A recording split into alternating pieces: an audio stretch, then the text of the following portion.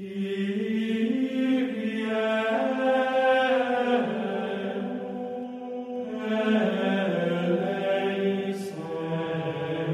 listening to the Religion and Fiction Podcast, a podcast for people interested in the intersection of the sacred and story that offers insight, inspiration, and a bit of entertainment for the journey.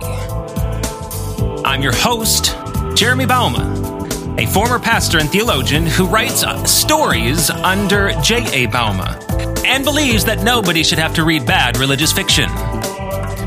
Today, in week 3 of the Religion and Fiction Book Club, we are exploring chapters 8 through 11 of C.S. Lewis's The Lion, the Witch, and the Wardrobe. And we dive deeper into the person of Aslan, as well as our own human story. Hey, religious fiction readers! Jeremy here with episode 3 of the Religion and Fiction Podcast. Super excited you are here, especially diving along with me through C.S. Lewis's The Lion, the Witch, and the Wardrobe in our 3rd week of our book club.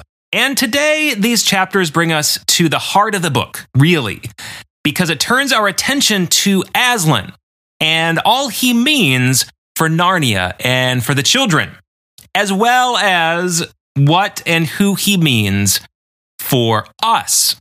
Because, as you may have intuited, Aslan is really sort of a stand-in, imagined Christ figure for Narnia, but also for our world and us. No better do we find the embodiment of who Jesus means for us than in the story of Edmund and who Aslan means for him.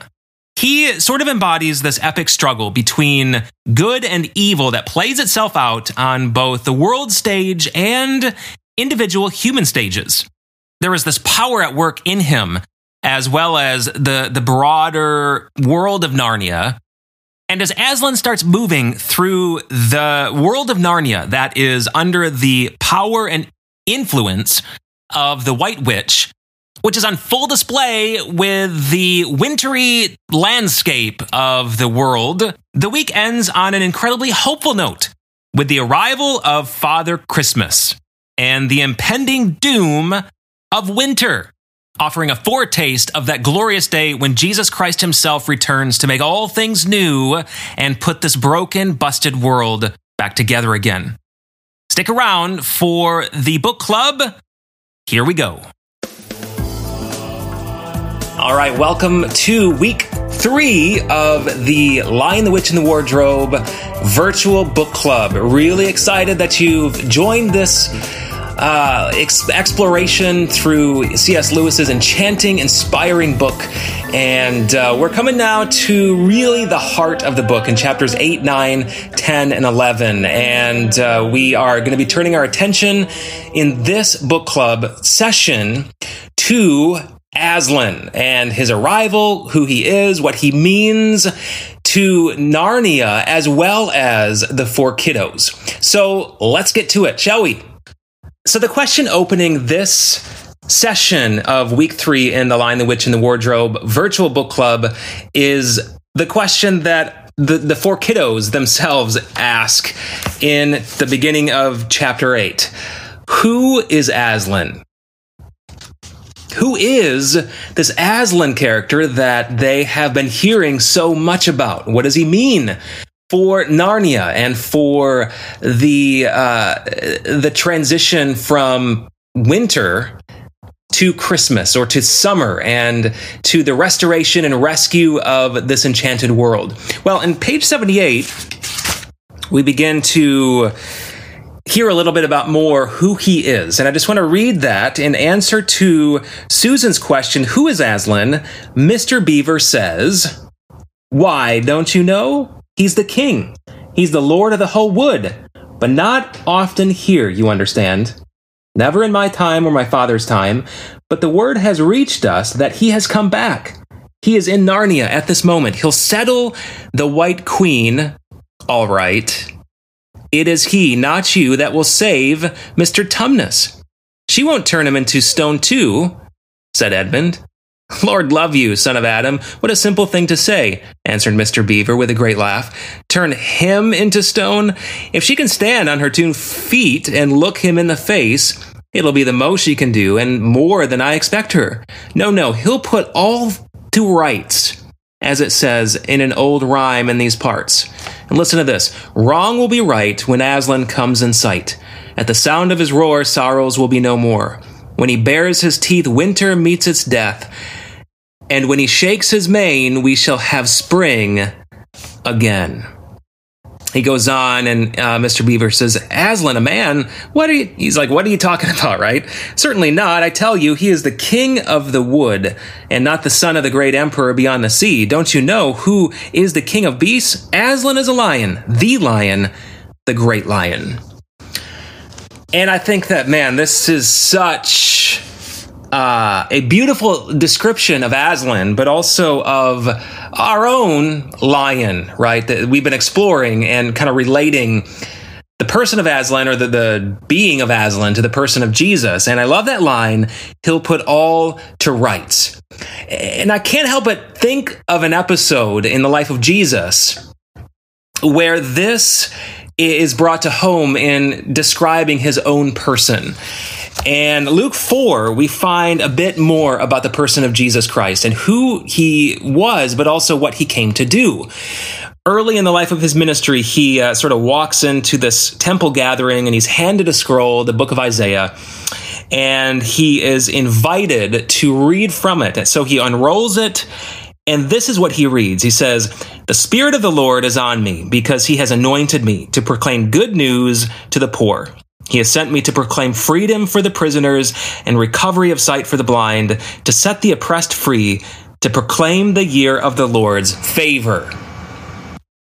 So there it is, very reminiscent of that rhyme that Mr. Beaver read or recited from the prophecy concerning Aslan and who he was and what he meant for Narnia, right? So there it is, Jesus himself in Luke 4 relating this prophetic utterance from the book of Isaiah to himself.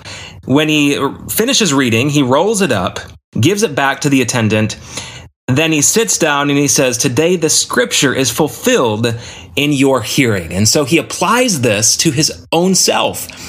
Jesus is blessed by the Spirit to be a blessing to the world, right? To proclaim the good news of the kingdom of heaven, to proclaim this news to all the clans of the earth, to everyone who is marginalized and dismissed, to heal the sight of the blind, both literally through acts of healing and figuratively through the eyes of the nations being enlightened and opened for salvation, to bring release to the captives and the oppressed, to send them forth in release. And of course, also through the forgiveness of sins, the release from the binding spiritual power of the evil one, release from debts in a materialistic sense through the year of Jubilee, the year of the Lord's favor. Sounds a lot like Aslan, doesn't it, right? He puts all to rights. And this is crucial about who Jesus is as well. What he came to do, who he means for the world. And I want to touch on quickly 2 aspects of our own Aslan. Who Jesus is as both fully God and fully man. Because one of the things I find interesting about Aslan in this book is that there seems to be this both very earthly aspect to him. Of course, he's a lion, but there's also this sort of otherworldly aspect to him, right? Where he has existed before the creation of Narnia as this sort of godlike figure. And in Lewis relating and connecting Aslan in some way to who Jesus is, we can only properly understand Jesus Christ's person by recognizing that he was both very human and very God. You see, Jesus Christ lived as a real human being and endured everything that life has to offer. Jesus is also really God, though he did not consider equality with God something to be used to his own advantage while he lived this life. Instead, he made himself nothing by taking on the nature of a servant. He was made as a human in order to live the life we could not live, die on the cross, the death we should have died, and then resurrect 3 days later, bringing forgiveness and salvation and rescue to all the world. And as I've said in some of my own fiction, through some of my characters, Jesus is not some sort of Gandhi on steroids, okay? He isn't a really nice guy who did and said really nice things. No, he is the Son of God, the firstborn over all creation, in whom and for whom and through whom all things were created. And I'll go one step further to say that Jesus is actually God himself, the only one true God who lived the life we could not live, died the death that we should have died in order to pave the way for our salvation. And this is crucial for the person of Jesus Christ in relating who he is and what he means for us. Because he paid our price in our place, opening the way for our salvation. And I think that the same can be said of Jesus as what was said of Aslan after Lucy asked whether Aslan the lion was safe. I love that line in the book on page 80. Lucy asks, "Is he quite safe? I shall feel rather nervous about meeting a lion." "That you will, dearie, and no mistake," said Mrs. Beaver. "If there's anyone who can appear before Aslan without their knees knocking, they're either braver than most or else just silly." "Then he isn't safe," said Lucy. And here's a response from Mr. Beaver. "Safe? Don't you hear what Mrs. Beaver tells you? Who said anything about safe? Of course he isn't safe. But he is good. He's the king, I tell you."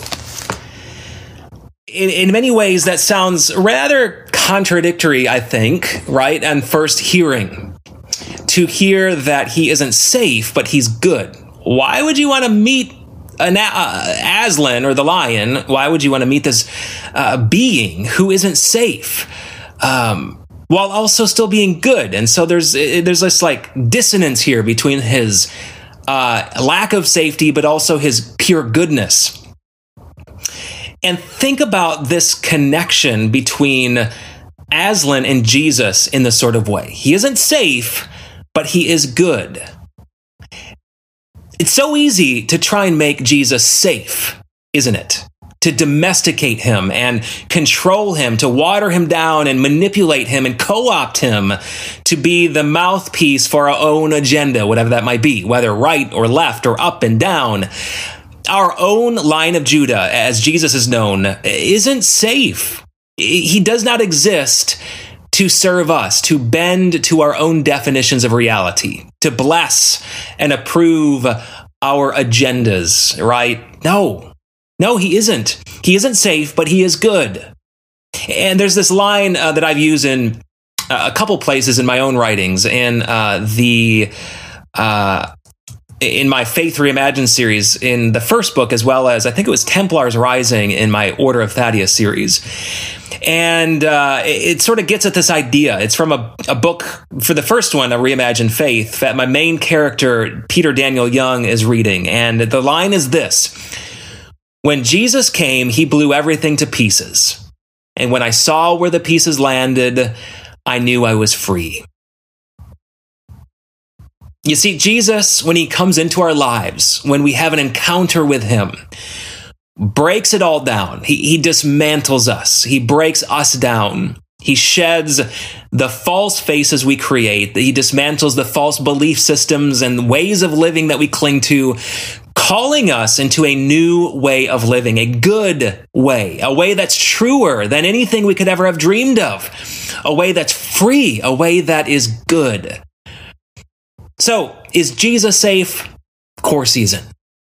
But he is good.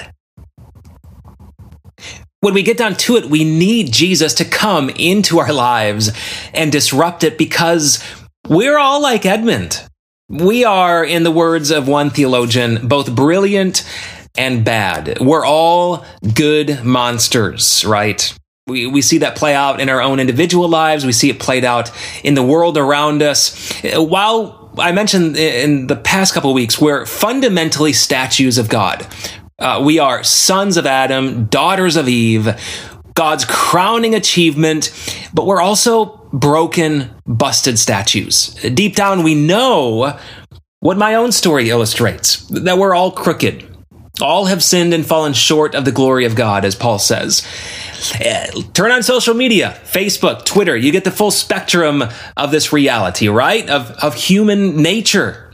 Both the good, the funny, the kind, the uplifting, and the not so good, the evil, the spiteful, the wicked, the bad side of humanity. And it makes sense because all of us are born rebels in desperate need of rescue, which we see played out very brilliantly, I think, in the story of Edmund, who is this sort of interesting combination of spitefulness, but you also feel for the guy because he's taken in by the White Queen, and there is this good side to him that comes out at different points, but then most of it is very spiteful, and he's obsessed with Turkish delight and wanting to climb over Peter to become king of Narnia. And this is true in our own lives. We see this interplay play out between good and evil. And any good fantasy worth their weight of salt finds this dynamic at work, this interplay, this tale between good and evil. And we ourselves are put right in the middle of this epic struggle between good and evil in our own lives, in our own world. And we see this struggle sort of played out in the life of Edmund, don't we? Chapter 9 certainly extends this struggle particularly.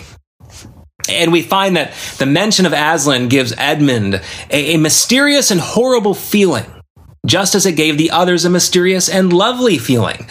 And when I remember reading that, I wondered, why was that?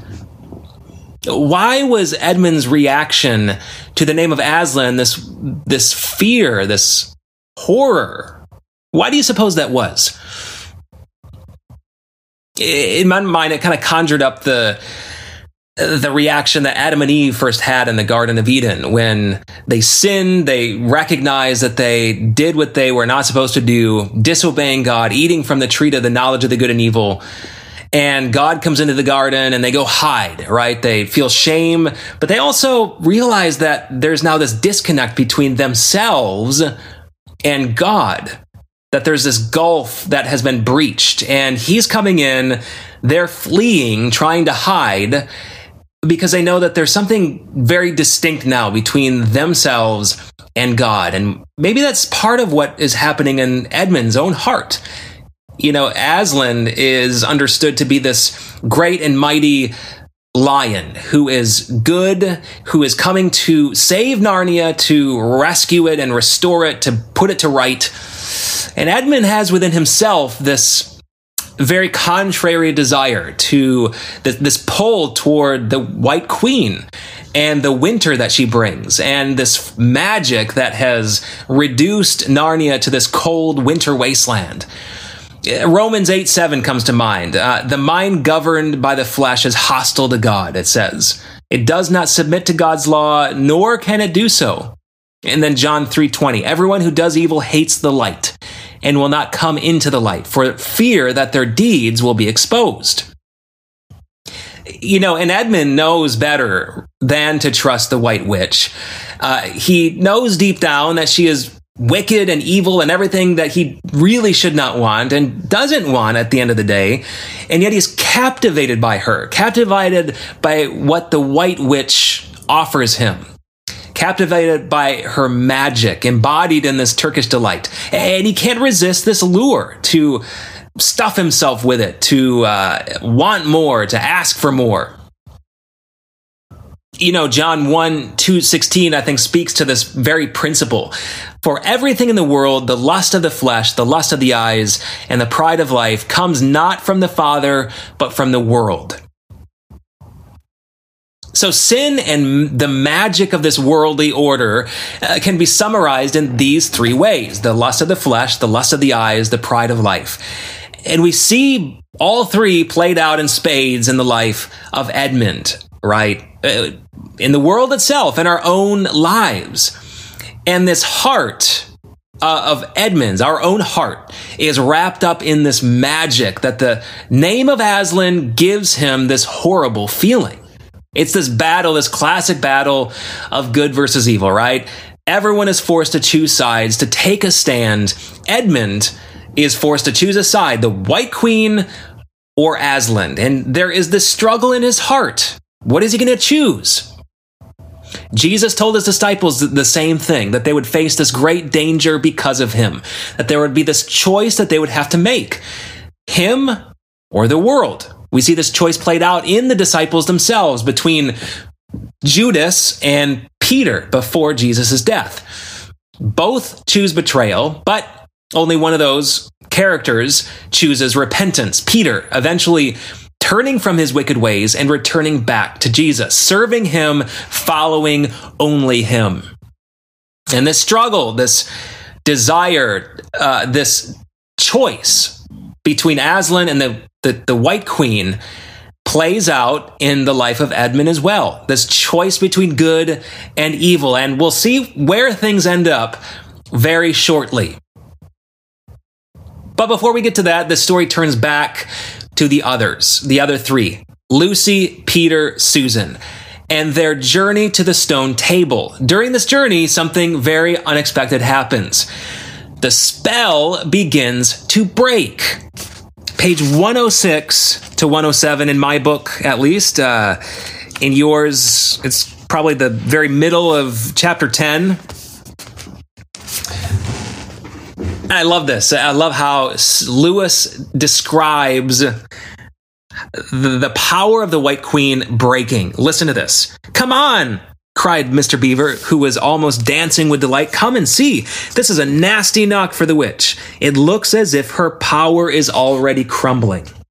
"What do you mean, Mr. Beaver?" panted Peter, as they all scrambled up the steep bank of the valley together. "Didn't I tell you," answered Mr. Beaver, "that she'd made it always winter and never Christmas? Didn't I tell you? Well, just come and see." And then they were all at the top and did see. It was a sledge, and it was reindeer with bells on their harnesses, but they were far bigger than the witch's reindeer, and they were not white but brown. And on the sledge sat a person who everyone knew the moment they set eyes on him. He was a huge man in a bright red robe, bright as holly berries, with a hood that had fur inside and a great white beard that fell like a foamy waterfall over his chest. Everyone knew him because though you see people of his sort only in Narnia, you see pictures of them and hear them talked about everywhere in the world. Even in our world, the world on this side of the wardrobe. But when you really see them in Narnia, it is rather different. Some of the pictures of Father Christmas in our world make him look only funny and jolly. But now that the children actually stood looking at him, they didn't find it quite like that. He was so big and so glad and so real that they all became quite still. They felt very glad, but also solemn. "I've come at last," he said. "She has kept me out for a long time, but I have got in at last. Aslan is on the move. The witch's magic is weakening." Love that. And I love how Father Christmas, Santa Claus, sort of embodies the power of the witch's magic breaking, right? As they've been saying all along, always winter, never Christmas. And of course, Christmas symbolizes so much, doesn't it? We're a week away next week as I record this. Now, next week, actually, 2 weeks away as I record this, but when this goes live, Christmas will be next week. I don't know about you if you have kids or you have other kids in your lives, if you don't have them yourself, but you know during this time, kids are just off the walls waiting for Christmas to arrive. My own kids, 6-year-old, 3-year-old, cannot wait. There is so much joy, so much hope, so much expectation wrapped up in that day, whether you're a Christian or not. I mean, there is this magic to the day, this magic to the season, this expectation, this joy, this desire for all that it represents, the presents, but also just the fun times, the family times. And Lewis uses this day as sort of symbolic of all of that. in this story, what Narnia itself longs to get back to. And so it makes sense that the witch's magic sort of prevents him from showing up, prevents Father Christmas from showing up, right? But now he does. Showing her magic, the queen's magic, is weakening because Aslan is on the move, opening up the way for joy and hope and expectation to return back to the world of Narnia once again, and to return to our own world once again.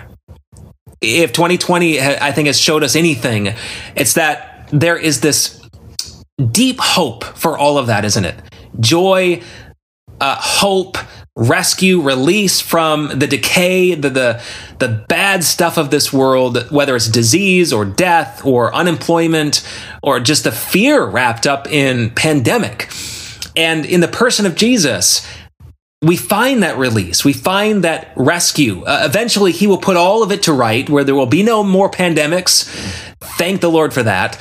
And Aslan in this story sort of represents the return to all of what we hope for, all of that joy, all of that expectation. And so Father Christmas, Santa Claus, shows up, showing that the white witch's power is weakening. And then he gives gifts for the road ahead on page 108. He says there are these presents he gives them, and they are tools, not toys. The time to use them is perhaps near at hand. Bear them well. And he gives Peter, Susan, Lucy these very special gifts that they're to use down the road. And I love how they're tools and not toys, because they're to be used to empower them to take their place in the fight against the White Witch, this epic battle between good versus evil. And the same is true for us, followers of Christ, as well. Each of us have been given special gifts empowered by the Holy Spirit to accomplish Jesus's good work in the world, this fight against the dark magic that holds its sway over our own reality. The Bible in 1 Corinthians 12 speaks of the Spirit giving these gifts to each one just as he determines. Very similar to Father Christmas in this story here, giving these very specific, particular gifts to Peter, Susan, and Lucy. We find this list in 1 Corinthians 12, 7 through 8 of leadership and gifts of healing and gifts of prophecy and teaching and faith, gifts of stewardship and administration, all of them given to followers of Jesus in this, to take their stand, to take their place in this epic battle of good versus evil. And similarly, we use these gifts not as tools, not as toys, but as tools. We use these gifts that the Spirit gives us to wage war against the powers of darkness. Ephesians 6 reminds us that this struggle that we have in this world is not against flesh and blood. It's against the rulers, against the authority, against the powers of this dark world, against the spiritual forces of evil in the heavenly realms. And so, similarly to Father Christmas giving these tools, not toys, to Peter, Lucy, and Susan, rather, we ourselves are to take up these tools, these gifts given to us in this struggle between good and evil. We're to put on the armor of God to take our place in this battle so that we can stand our ground. Ephesians 6 reminds us of what those tools are, right? The belt of truth, the breastplate of righteousness, shoes of the gospel of peace, the shield of faith, the helmet of salvation, the sword of the Spirit, which is the word of God. These are our tools in our battle of good versus evil. And this battle begins to come to a head in chapter 11, where the White Witch is racing to the stone table. You can see this visible transformation of the world because of Aslan's own movement within Narnia, in this adjacent world of Narnia. The snow is melting, spring and summer are on the way, they're arriving, rivers are flowing again, flowers are sprouting. And we see this playing out in page 118, chapter 11. All around them, though out of sight, there were streams chattering, murmuring, bubbling, splashing, and even roaring. And his heart gave a great leap, when he realized that the frost was over. And much nearer, there was a drip, drip, drip from the branches of all the trees. And then, as he looked at one tree, he saw a great load of snow slide off it. And for the first time since he had entered Narnia, he saw the dark green of a fir tree. But he hadn't time to listen or watch any longer, for the witch said, "Don't sit staring, fool. Get out and help." Of course, this is Edmund experiencing the arrival of Aslan in Narnia, the transition from winter to spring and summer. Such a vivid image of the world, of good in the world, right? Replacing the cold, wintry evil. And obviously, this whole year, 2020, we've been living in our own world of winter, never Christmas, right? 2020 has sort of embodied this principle of always winter, never Christmas, with this virus that has been plaguing us, literally a plague, preventing us from getting back to normal life, whether kids getting back to school, people getting back to work, all of us getting out and just living life, enjoying concerts, movies, restaurants, dinner out with friends, sometimes even worship at our churches. And now we have this hope of a cure, though, right? This hope of a vaccine. And so there's this winter that we've been living in, but then we also have this glimmer, this glimpse of spring with this hope of a cure for the virus. And we see this sort of interplay played out in more of a broader sense, right, too.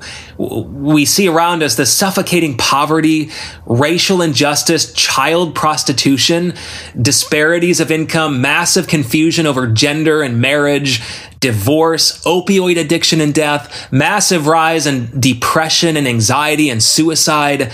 There's been this rise in the occult and worship of foreign faiths, but also of Satan himself. There has been reports of a rise of demonic possession and just a whole variety of things that signal to us that we are living in this perpetual winter.